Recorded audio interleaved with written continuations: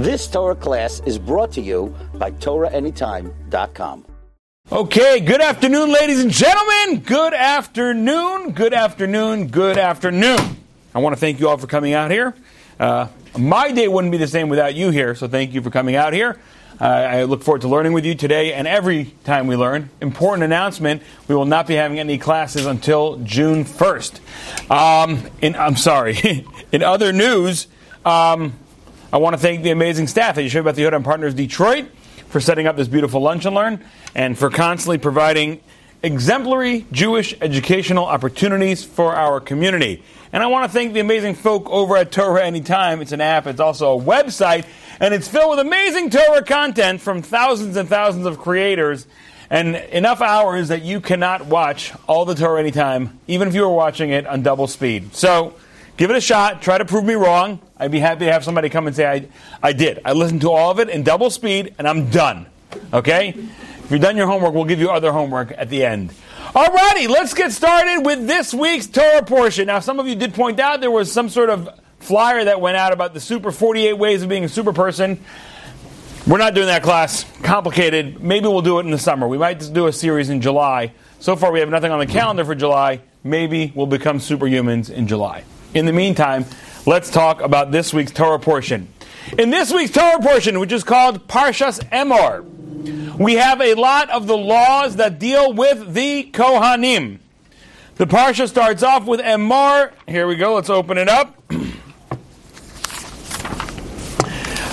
Vayomer Hashem el Moshe, Hashem says to Moshe, Emor el ha-Kohanim b'nei Aaron v'amarta aleim. You shall say to the Kohanim, the children of Aaron, and you shall explain to them the following laws. And it goes through most of the laws of being a Kohen. Now, who are the Kohanim? The Kohanim are the children of Aaron. They were chosen to serve in the temple and in the Mikdash. Okay? When Hashem saw the incredible dedication that Aaron had, that even though his younger brother was chosen to be the leader that would lead the Jewish people out, Aaron was overjoyed for his younger brother and went out with joy to assist him in any way that he could. Hashem said, this is the kind of people I want assisting me. If your attitude is not, it's not fair, why did my younger brother get picked? It's not fair, I should have the job. If your attitude is, wow, that's amazing. My younger brother got such an incredible opportunity to be the spokesperson for God, to be the one who will lead the Jewish people out. What an amazing thing. What can I do to help? That's the people who Hashem say, I want your people to be my helpers. In general, in every situation, okay, in the corporate world, in the family world, in almost all walks of life, there are those that complain, and there are those who say, what can I do to help? Right? And it's always those who say, what can I do to help, that end up finding positions of leadership. We recently lost here in the community one of the great, incredible women of valor, Ann Newman. Ann Newman was an incredible woman. Very dedicated to supporting the community and education. But a little story about her is so instructive to how we have to look at life. She was living in Israel after the war. I believe she was born in Hungary, although I'm not sure. I believe she was born in Europe, and after the war she came to Israel. She's living in Israel, and she became a bookkeeper there. She ended up meeting her husband. Her husband, Mr. Newman, was an American pilot who came over to assist the Israelis during the War of Independence, when as soon as we declared our independence, 7 countries said, not so fast, we're going to crush you and destroy you and put you back in the sea where you Jews belong, right? We always talk, just recently, one of the congresswomen, Rashid Tlaib, was talking about the Nakba. The Nakba. The Nakba is supposedly this ethnic cleansing. How about we look at history? As soon as Israel declared the state that was given to it by the UN, 7 countries came to attack it and throw it into the water. Talk about genocide. Literally, they were singing that they would push the Jews into the water and destroy the Jewish people. Okay, but her husband, Mr. Newman, was an American pilot. He came over to help the Israeli fledgling Haganah, Lechi, Etzel, whatever they had over there. She ended up meeting him. They ended up going out, dating, and getting married. She moves back to America with her husband. She doesn't speak English. She speaks Hungarian, and she speaks Hebrew. Now her husband goes back to work. She has nothing to do, so she says, let me get a job. She starts looking around in the newspaper, and every job she applies to, they say, I'm sorry, you don't speak English, you don't read it, we can't hire you. So one day, she with the help of her husband, she finds an ad in the paper. A company called F.W. Kerr, a pharmaceutical company, was looking for a janitor. She says, a janitor. I don't speak English, but I speak broom. So she applies for the job as a janitor. Now in those days, there was no such thing as a female janitor. Right? It was a male privilege. Only men were janitors back in the 1950s. So when she applied for the job, they looked at her and said, come on, you can't be a janitor, you're a woman. She said, look, I'm begging you. No one will give me a job. I don't know how they spoke. She communicated with her broken English. She says, no one will give me a job. I don't speak the language fluently. I can't. No one will. Can you please? I'm begging you. I will be your best janitor. Your place will be cleaned. There won't be a speck of dust. It will be, every night I'll come in. I'll make sure when you come in the next morning it'll be perfect. They said, okay, fine. They hired her. So here she is, Mrs. Ann Newman, working as a janitor at this company called F.W. Kerr. Now, as time goes by, she was the best janitor. The place was spick and span every single day. And she didn't miss work. She didn't come in late. The dog never ate her bus ticket. She didn't have her uncle's funeral for the third time this month. You know what I'm saying? Like, she was there. She was reliable. Now, she was a bookkeeper. And besides, she didn't speak English, but she knew numbers. And sometimes the accountants, or the bookkeepers for F.W. Kerr, would leave their books open when they got stumped and they just said, okay, it's 5 o'clock, I'm going to go home, I'll figure it out tomorrow. Or maybe sometimes they actually had some mistakes in their books. And now, it wouldn't take her the full, let's say, 8 hours to clean the place, so she would take a look around and she would notice there were some mistakes in the bookkeeping and there were things that were left undone. Now, she could have said, it's not my job. No one's paying me to be a bookkeeper here. You want me to be a bookkeeper here, you should be paying me double. No, she said, look, there's something with this company that is not being done right. Let me fix it. So at night, she would help fix the books. If she saw some mistakes, she would fix them. If she saw things that were left undone, the books weren't finished, there was stuff left, a stack done that had not been completed, she would complete it. No one asked her to. She saw a problem, she created a solution. Eventually, people started wondering, what is going on? Is there a fairy accountant coming in here every night and fixing our books? And finally, someone asked her, is anybody coming in here at night and working on the books? She says, I do. They say, how do you know how to do this? She says, I'm a bookkeeper. This is what I studied. This is what I am. He said, you're a bookkeeper? She says, yeah. He said, you know what? We actually need an extra bookkeeper in the bookkeeping department. Would you be okay with leaving janitorial services and going to bookkeeping? She says, let me think about it for a second. Yeah. Yes. So now she starts working as a bookkeeper, and she's an incredible bookkeeper. She shows up early. She stays late. The dog never eats her bus ticket. She doesn't go to her uncle's funerals 3 times a month. She doesn't complain about when they give her more work. As a matter of fact, when other people in the accounting department are having trouble, she helps them out. Even when they don't ask, she says, let me help you with this project. I see you've got your whole month, the month end to put together. Can I help you with that? Oh, of course you could. And before you know it, not only is she a bookkeeper, they promote her to the head of the entire accounting department. So she's now a head of a department at a pretty significant pharmaceutical manufacturing company here in Michigan. Quick pause for great thanks to the good Lord above for creating water and all the other ingredients that create Coke Zero. Baruch atah Adonai Eloheinu melech haolam she'akol niyeh b'dvaro. Amen. So now she's doing accounting, and she realizes there's a little thing going on with marketing. They're not getting she's doing the accounting, so she sees what dollars are going towards marketing, and she realizes they're not getting their bang for their buck in marketing. So she puts together a plan. She calls a couple marketing agencies. She puts together a whole plan without being asked. She just noticed that something was broken. Instead of saying, well, it's not my job, she says, well, I noticed there's something broken here. She puts together a comprehensive plan how they could save 15, 20% on their marketing budget and get a better ad campaign and strategy, and she comes to present it to the leadership. This is amazing. This is brilliant. Of course we should do this. Everyone agrees.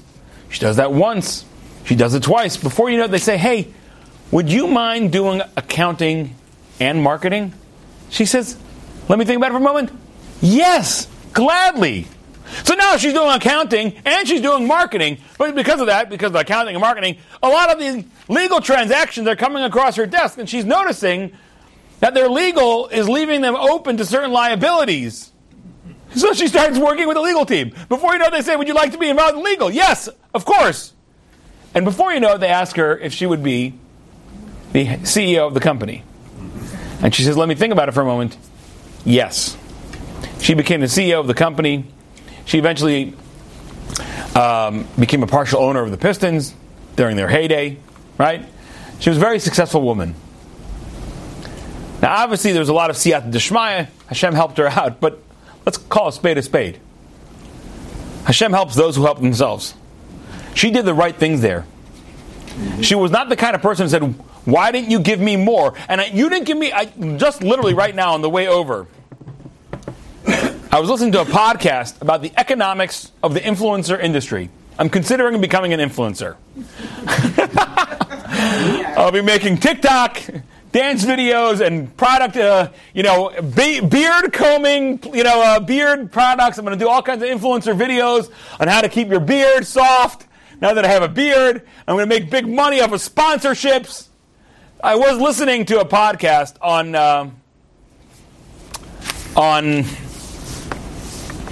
the economics of the influencer. I don't follow a single influencer in the world, but I know they exist.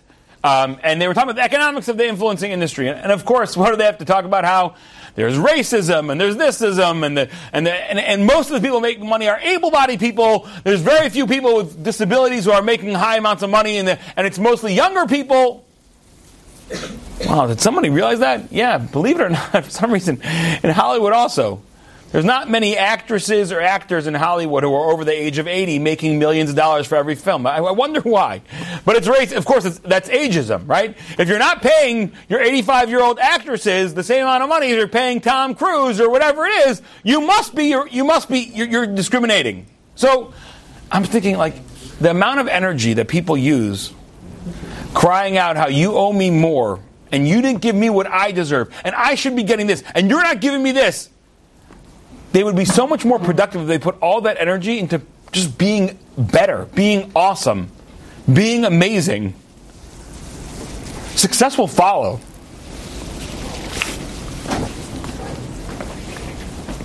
The story of Aaron HaKohen is a story of a person who got passed over.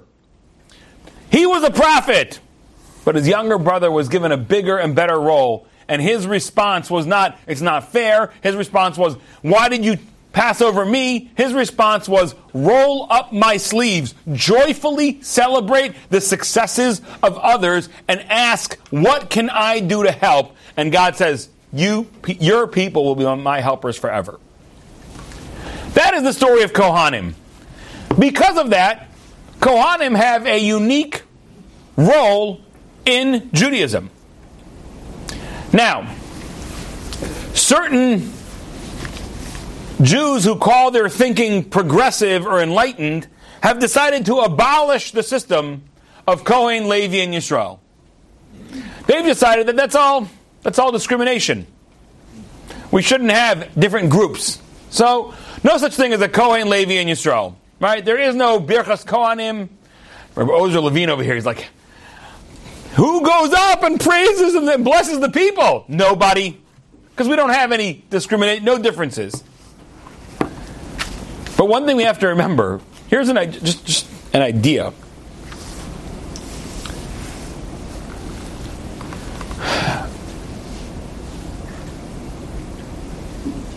When somebody does something, good, bad, or indifferent, we have to understand that our actions have effects.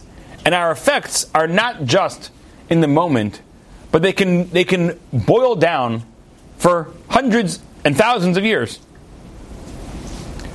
Someone once came to the Chavetz Chaim, and he was about to make a pretty significant error. And the Chavetz Chaim said to him, let me ask you a question. I'm a Kohen. Right? Rabbi Yisrael Meir HaKohen Kagan. He was a Kohen. He says, I'm a Kohen. Do you know why I'm a Kohen and you're not? Because the other man was Yisrael. He said, no. So, I mean, because your father was a Kohen and my father wasn't. He says, that's good. I like that. Why was your father a Kohen, my father a Kohen, and your father not? He says, well, because your grandfather was a Kohen and my grandfather was not. He says, oh, good. Do you know why my grandfather was a Kohen and your grandfather was not? Because your great-grandfather was a Kohen? My great-grandfather? Yeah, good. Do you know why? See, finally the man says, what are you getting at? Like, what do you want to say? The Chavetz Chaim says, I'll tell you why I'm a Kohen and you're not. Because my great-great-great-great-great-great-great-grandfather, at one point, when all the Jewish people were dancing around the Egel, the golden calf, and Moses said, whoever wants to be on God's side, come to me. My great-great-great-great-great-great-grandfather stepped up and yours didn't. Our actions, they're not small actions. The things we do, the prayers we say, the way we use our time, these all roll through generations. I'll give you another example. There was recently, it's fascinating, it's only in America. There was recently legislation, I don't know where it's holding right now, it's up, it's down, but there was legislation that was going to be put forward that if you had a good credit score of like 760 or above, you were going to be charged 1% extra on your mortgages. And if you had a poor credit score, right, like, I don't know, 580 or below, whatever it was, you would get a 1.5% discount on your mortgage. Then 1.5 less than it would have been. Am I wrong? Irv, the treasurer here. You're right. It took effect? It's actually law right now? Yes. Yeah, right. Whoa! It's in law right now. This law is the currently effective law in America and has not been struck. Oh my gosh. Oh my gosh. Okay. I thought it was like it was being put out, it was being championed. So you're telling me, okay, so let's understand a little bit. What gives you a good credit score? Being responsible. Being responsible. Do you get a good credit score if you're rich? No. I know people who are rich who have bad credit scores because they're irresponsible. You get a good credit score by being responsible. Okay? I know many people who have credit scores in the 800s who have never been wealthy in their life. But you know what they've done? They haven't borrowed more than they can afford. They haven't put money on credit cards that they couldn't afford. They pay down their credit cards every month. They take care of their mortgage every month. And these people have a good credit score. How do you have a bad credit score? You take on debt that you can't afford. So what are we saying right now? We're saying we're going to reward people who have been irresponsible. It's got nothing to do with wealth. I mean, as a matter of fact, the craziest thing is you could have a person who has a high net worth individual. He was responsible with his money. He blew up his credit card. Look, I got a friend of mine. He's now doing very well. But at one point, he was hyper irresponsible and he had to claim bankruptcy. He walked away. He just blew his credit cards up. He was not being responsible at the time. He was a younger kid. He was whatever it was. But he ended up spending money like a drunken sailor on his credit card that he didn't have. And then eventually he was crushed under $70,000, $80,000 of credit card debt. So what did he do? He claimed bankruptcy. He walked away from it. And he was still able to buy a home a few years later. But he had to pay a higher rate because he was irresponsible. But now we're saying, no. We got you. Now, here's an amazing thing. What are some of the factors that would make somebody be responsible with their money? Perhaps it would be if they grew up in a home where people were responsible with their money. Maybe if from the time he was a young child, his parents were frugal, they didn't spend money they didn't have, they made sure that they paid down their debts, and they taught their children the values of being frugal, of being thrifty, of being financially responsible. And how do you think maybe that person would be frugal and financially responsible? The parents, because maybe they grew up in a home. Behaviors that we inculcate in our families, whether it be frugality and thriftiness and responsibility and self-sovereignty, or whether they be happiness and joy and praise of others.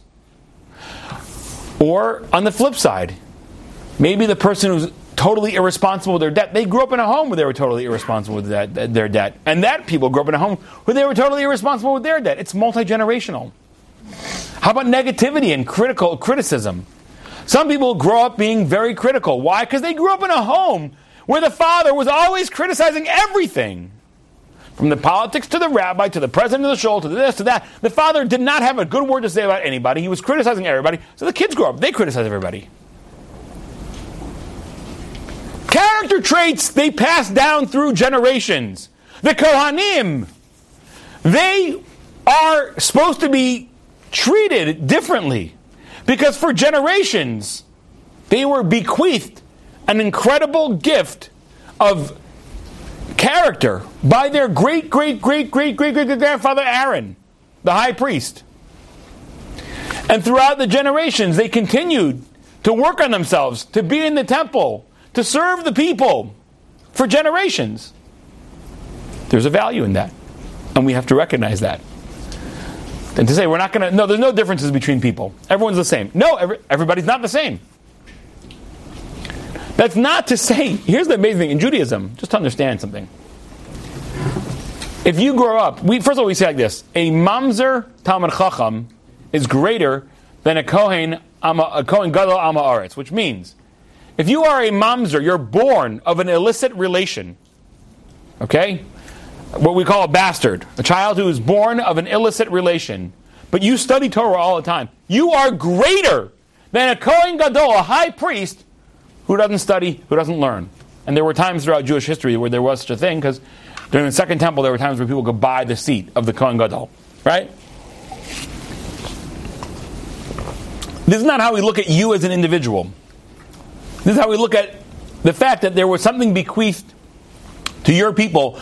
The efforts, the investment that Aaron HaKohen made 3,000 years ago are still paying off.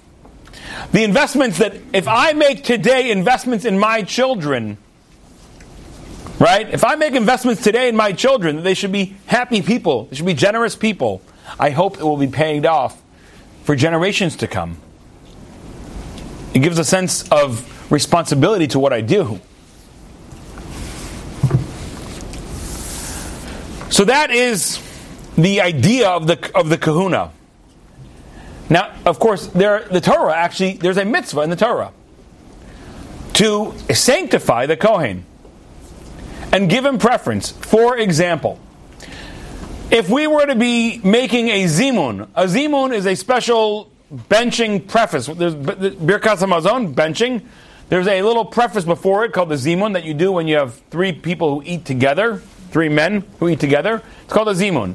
If one of the people in the zimun is a Kohen, you're supposed to give the Kohen to be the leader. In the synagogue, the first aliyah is given to the Kohen. Now, fascinating. You want to hear just fascinating tidbits? You could look at different history, and you could find out just like little amazing tidbits. There's a question that was raised in the city of Bologna in Italy. And how many years ago was it? Was it in here? Listen to this fascinating case that was actually brought up. There was a synagogue in Bologna that had a custom that on Shabbos Bereshis, the first Shabbos of the year, they would auction off the first aliyah, and People would pay a fortune for it because it was the first aliyah. You're starting off the Torah, so to speak. You're starting off the Torah. You're reading the very first Bereshis, Bara Elokim es hashamayim es haaretz. In the beginning of creation, God created heavens and earth. Okay, fine. So that's an amazing thing, and it's a very special opportunity. And people would pay a very, very hefty sum for it to be able to be called up to the Torah to start off and inaugurate this year's Torah study. And they would use that money to pay for lighting in the synagogue throughout the year. They would raise a tremendous amount of money. Now, listen to this. So if there was a Kohen in the synagogue, he was allowed to bid on it, of course. And if he bid the highest bid, he would get called up for it. What if a non-Kohen bid and won the bid? So the halacha is that you're supposed to give the Kohen first the aliyah. But the Kohanim, if it was not a Kohen who won the bid, then the Kohanim would walk out. This way there would be no Kohanim in the room. They would call up this person who had won the bid, and then as soon as they would start the aliyah, the Kohanim would come back in. Until one year, that guy. You know that guy? We all know that guy. That one guy said, you know what? I'm a Kohen. I want the aliyah, and I'm not bidding for it. But guess what? You have to give it to me, because Allah says you have to give the Kohen first. And I'm not walking out. Okay, this is a true story. They didn't know what to do. Because this is how they raised money to keep the lights on in the synagogue the whole year. So, he said, I will not be walking out. You are not allowed to give anybody else the aliyah if there's a Kohen in the room. Go take a long walk off a short pier. So what did the people do? They took a long walk, but not off a short pier. They went to the local rulers of the city of Bologna, because those are the people who had the power. And they explained the whole situation. And you have to remember, throughout the years, there was always different types of relationships. There were times where they had more favorable relationships with the non-Jewish leaders. There were times where they had less favorable relationships with the non-Jewish leaders. And this time they had a more favorable relationship. And they explained to the count, or whatever it was, the Duke of Bologna, they explained to him that this is their custom, and this is how they keep the lights on in the synagogue, and this guy is just being obstinate. So the non-Jewish head of the city of Bologna sent a message to this Kohen: either you make sure you get yourself out of the synagogue, or you're being arrested and thrown in prison. Isn't this fascinating? By the way, just like little tidbits, a little open window into Jewish life in Italy 300 years ago. So then there was a massive debate: did they do the right thing or not? Did they do the right thing or not? By especially engaging a non-Jewish source to be able to sort of mediate this. The majority opinion, though, is they did the right thing. Okay, that's the bottom line. And especially because he could have gone to any synagogue he wanted, and there was many other synagogues in Bologna. He just specifically wanted to be in this synagogue to make trouble. So, anyway, but the Kohen is supposed to be treated with better conditions.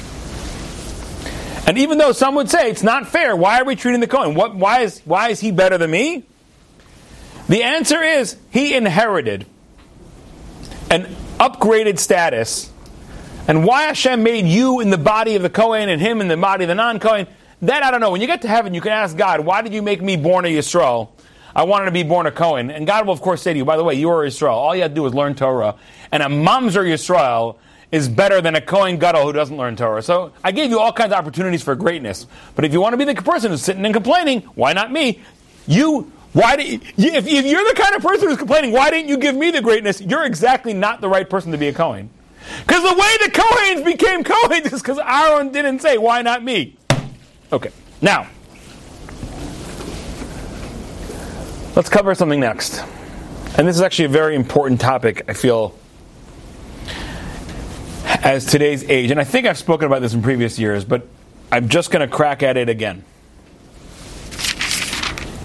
In this week's portion, it says,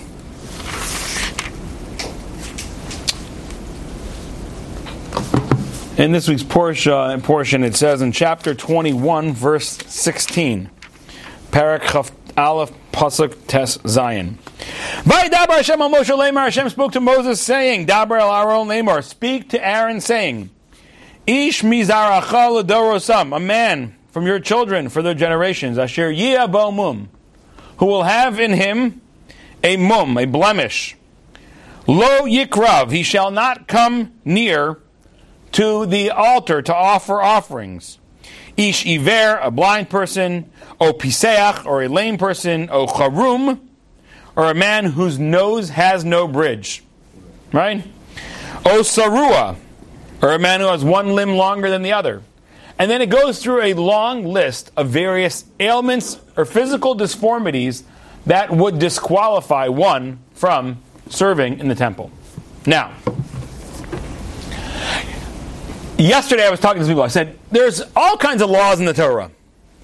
There's two main categories. There's chukim and mishpatim. Chukim are laws we just don't understand, but God said so, so we follow it.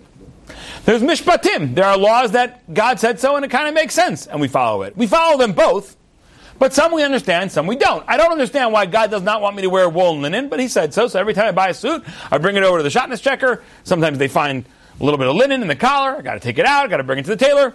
Why? Because God said no wool and linen together. You know what else God said? No meat and milk together. Alrighty. No cheeseburgers for me. Our family found a solution. We were eating the Impossible Burgers with cheese, and they're quite good, until somehow I was sitting next to Rabbi Simcha Tolwin from Aish, and his wife happens to be a nutritionist. She said, we were talking about the Impossible Burgers. He says, you know that those things are just one big glob of saturated fat. Why do you think they taste so good? He said, my wife's a nutritionist. Those things are terrible for you. He says, don't you feel so tired after you eat? And I'm like, you know what? You're exactly right. Sometimes my wife would serve one for dinner. By the time dinner was over, I'm like, I need to go lay down and take a nap. Because I just ate a globule of fat that looks like a burger. Okay, so probably no more Impossible Burgers with cheese at our house. But maybe we'll have them for occasional. But only once in a while can we eat a big glob of saturated fat. In any case, so there are certain laws that we don't understand. And there's certain laws that we do understand. The law, by raise of hand, the law that a Kohen who has a disformity, one of his arms was born, missing. He had like a mutated arm, and his arm is short. His arm is missing 3 fingers, or whatever it is. He can't serve in the temple. Is that a law? Okay, we're going to have a raise of hands. If it's a law that you understand, that makes sense, raise your hand. If it's a law that you don't understand, raise your hand. A lot of people are not raising their hand at all. You guys are non-compliant. Let's try it again. If the Torah says if you've got any kind of physical disformity, you don't have a bridge on your nose, right? You're not allowed to serve in the temple. If that's a law that makes sense to you, raise your hand. If it's a law that does not make sense to you, raise your hand. Okay, alrighty. We're got about even. I'm going to try right now to sway you guys to the other side. Alrighty?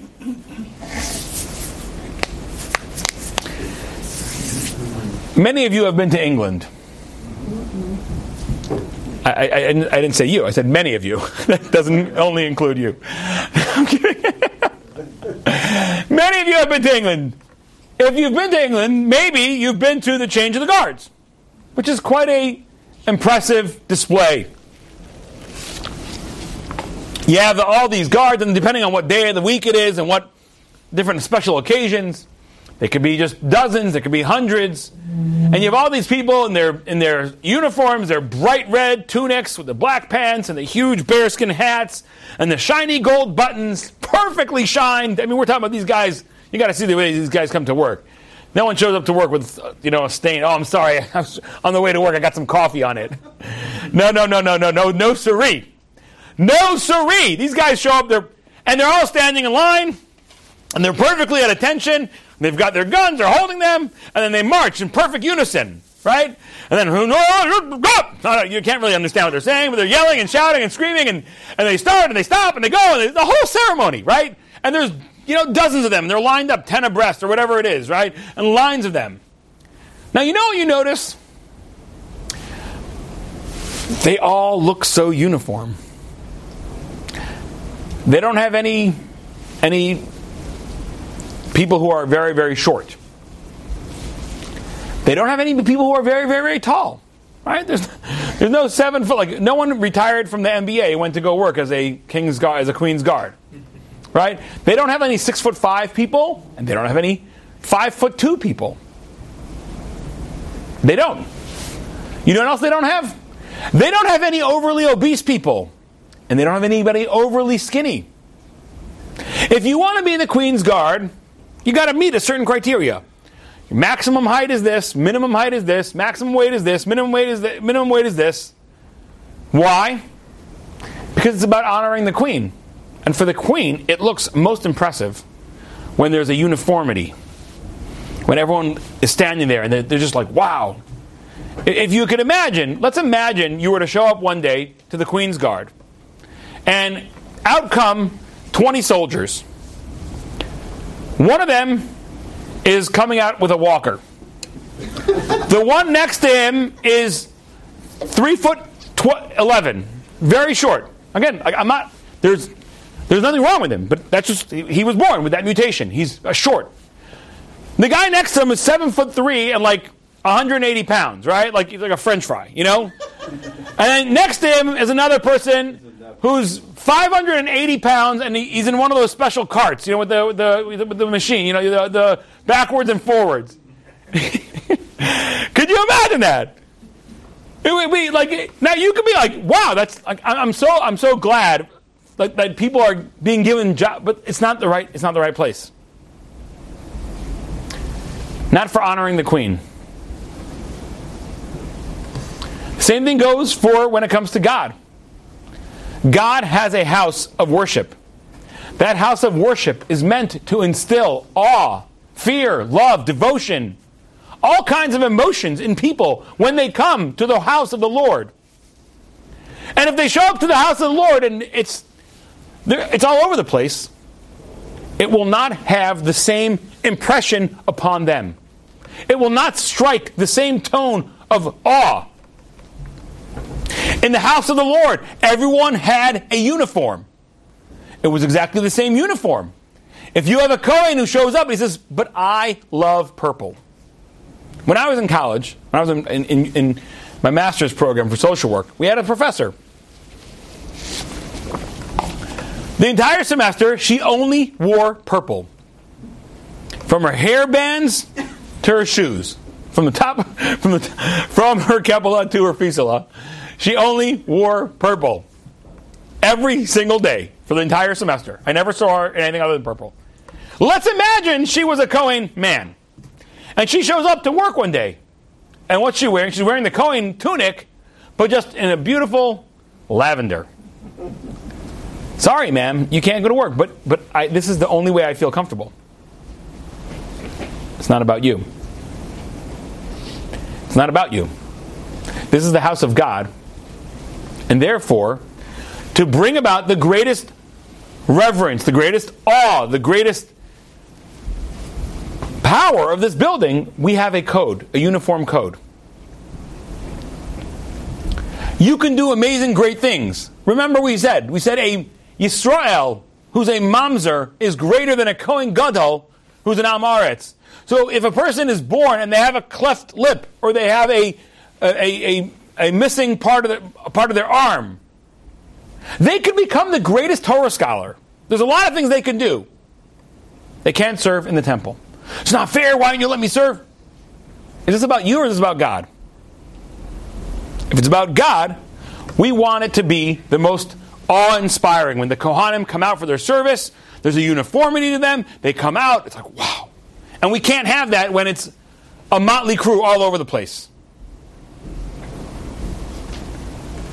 If it was about you, then we should do it. But guess what? It's not about you. This is the temple. This is the house of the Lord.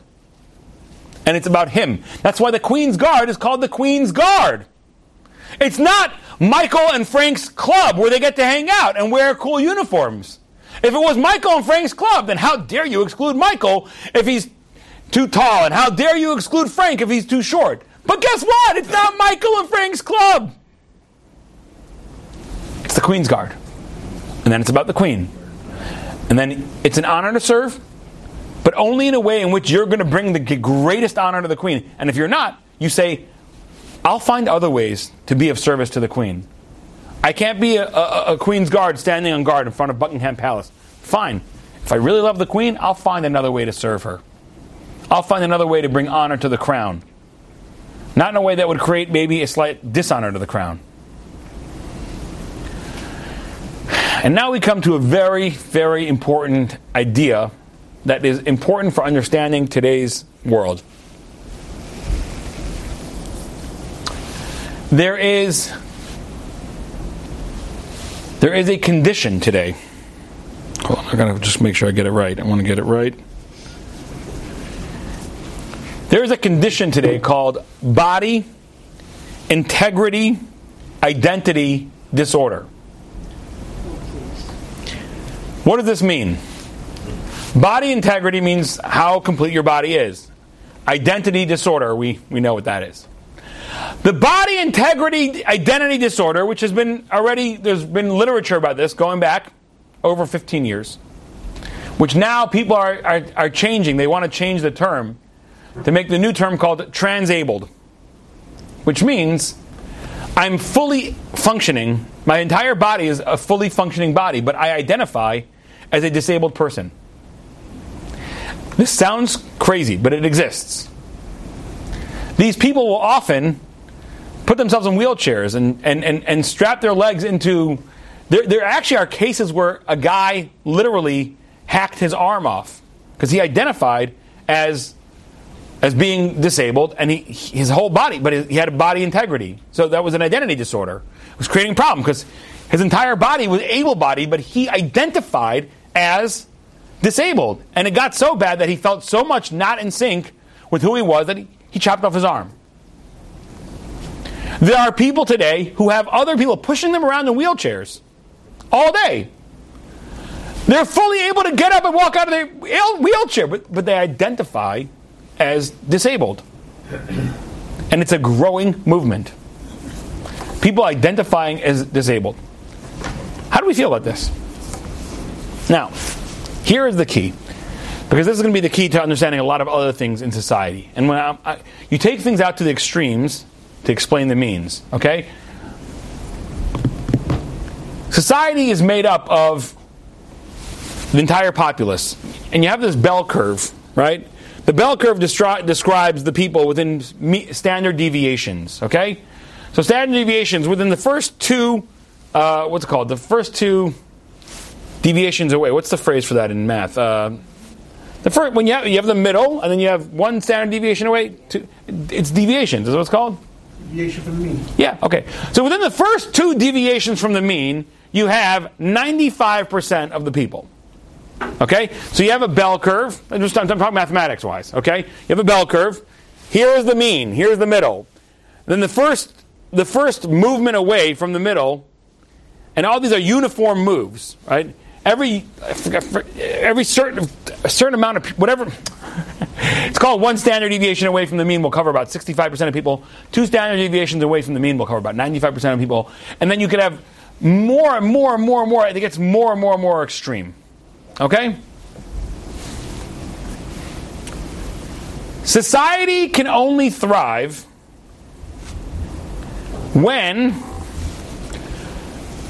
the extremes have to suffer for the means. Otherwise, the means suffer for the extremes. What do I mean by that? Okay. We have, in America, there's the Americans Disabilities Act, right? And those are great rules. It's important that restaurants should have access to people who are in wheelchairs. That's very, very important. There should be bathroom access to people with wheelchairs and with other disabilities. And by the way, that's because they're actually a pretty decent amount of people. Let's imagine a person has a disability in which they can only lie flat. And there are disabilities like this. People have certain severe cases of vertigo, whatever it is. They can only lie flat on their back. Do we now have to make every restaurant have chairs and tables that are suspended in the air for the person who's lying flat on his back to be able to sit and have a meal feeling like he's like everybody else? It's absurd, right? You guys are with me? It's absurd. Absurd. What do you mean? You're discriminating. Everyone else is able to come and sit at a right angle to their table and have a meal. And me, I'm lying flat on my back. You have no chairs in here for people who are lying flat on their back? There's no tables suspended in the on the roof for you to serve me from? I don't understand. What's wrong with you? You're violating my rights. Now again, if there was 17% of the population was lying flat on their backs, we would do it on our own. We would learn how to create special tables for them. But it's a tiny percentage of the population that is only able to lie flat on their backs. We can't rearrange our entire airplanes and restaurants and stadiums and everything for that tiny population. Now we say, is it fair to them? Is it fair to the people who could only lie flat on their backs that we don't have planes with lie flat beds automatically for free for everybody, or if they want one in the front you can pay for one, $6,000, but right, we understand it is not reasonable.